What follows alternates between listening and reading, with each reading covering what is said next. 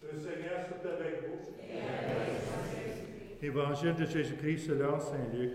Gloire à toi, Seigneur. En ce temps-là, du milieu de la foule, quelqu'un demanda à Jésus, « Maître, dis à mon frère de partager avec moi notre héritage. » Jésus lui répondit, « Homme, qui donc m'a établi pour être votre juge ou l'arbitre de vos partages? » Puis, en s'adressant à tous, « Gardez-vous bien de toute avidité, car la vie de quelqu'un, même dans l'abondance, ne dépend pas de ce qu'il possède. » Et il leur dit cette parabole. Il y avait un homme riche, dont le domaine avait bien rapporté. Il se demandait, « Que vais-je faire? Car je n'ai pas de place pour mettre ma récolte. » Puis il se dit, « Voici ce que je vais faire. Je vais démolir mes greniers, j'en construirai de plus grands, et j'y mettrai tout mon blé et tous mes biens. Alors je me dirai à moi-même, te voilà donc avec de nombreux biens à ta disposition pour de nombreuses années. Repose-toi, mange, bois, jouis de l'existence. » Mais Dieu lui dit, « Tu es fou. Cette nuit même, on va te redemander ta vie. Et ce que tu auras accumulé, qui l'aura? Voilà ce qui arrive à celui qui amasse pour lui-même, au lieu d'être riche en vue de Dieu. » Acclamons la parole de Dieu.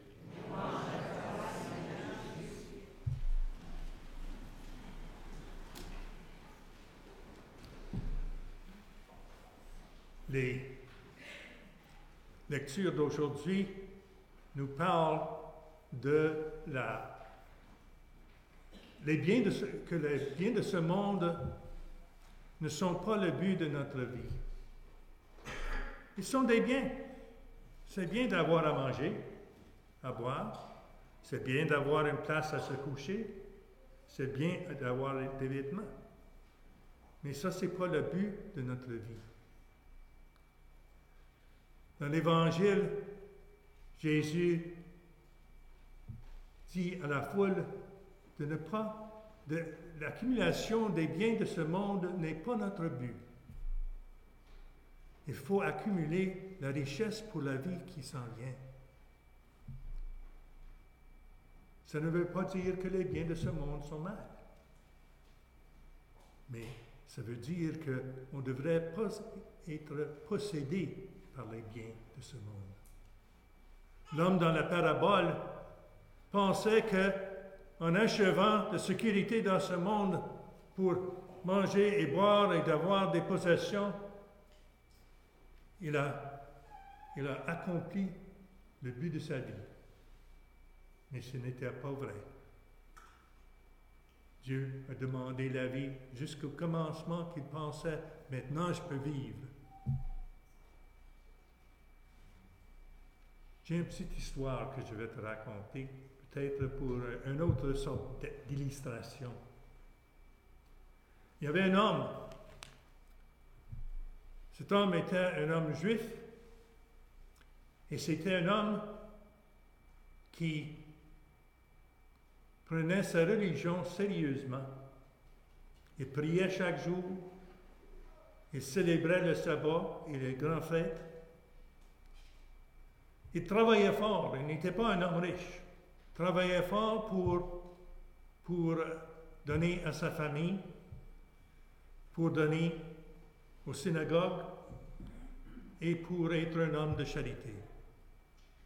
Mais il avait un rêve, un désir de son cœur, un espoir d'aller un jour en pèlerinage et de prier devant les murs de l'ancien temple à Jérusalem. Mais il n'avait pas assez d'argent pour y aller. Son fils, après des années à travailler, a eu un peu de succès dans ses affaires. Il pensait comment repayer mon père pour tout ce qu'il a fait pour moi. Je vais l'apprendre en pèlerinage à Jérusalem. J'ai sauvé assez d'argent pour aller avec lui, pour prier avec lui. Alors ils sont allés. Et en arrivant dans la Terre Sainte, l'ancien Père réjouissait. Entrant à Jérusalem, il réjouissait de plus. Et en se trouvant dans l'ancienne ville, en devant les murs de l'ancien temple, il a loué Dieu, le remercié pour avoir accompli le but de sa vie, son espoir. Il s'est abaissé et a pris un poignet de sol, un poignet de terrain dans sa main. Et à ce moment-là, il a eu une crise de cœur et est mort. Et il se trouvait devant la porte du ciel. Il y avait un ange là qui gardait la porte. Et l'ange l'a vu et il a souri et il a dit, « L'homme juste, viens-t'en, entrez. » Et l'homme approchait la porte, mais l'ange l'arrêtait et dit, « Oh, attendez une minute. On ne peut pas entrer sans avoir les mains vides. » Il a regardé, il avait le poignet de terre dans sa main.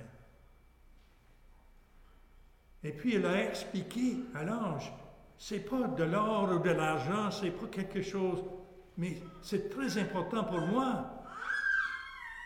J'ai un peu de la seule de la Terre Sainte dans ma main. Mais l'ange lui dit, il n'y a pas d'exception. On ne peut pas entrer sans avoir les mains vides. L'homme se retirait de la porte. Il regardait les personnes qui entraient, les mains vides. Et il commençait à penser, toujours dans ma vie, j'avais un but d'aller à Jérusalem pour prier. Et quand c'était accompli, j'ai pensé que le but de ma vie était fini. Mais vraiment, ce n'est pas le but de ma vie. C'est une bonne chose, mais pas le but de ma vie. Le but de ma vie, c'est d'être dans la présence de mon Dieu et de l'adorer. Alors, il a regardé à sa main, l'a ouvert, et c'était la poussière qui tombait à ses pieds. Et il a retourné à la porte de l'ange avec un grand sourire et dit, « Viens, l'homme juste, entrez, entrez. » Et il a passé par la porte. Et il a entré dans le vrai Jérusalem.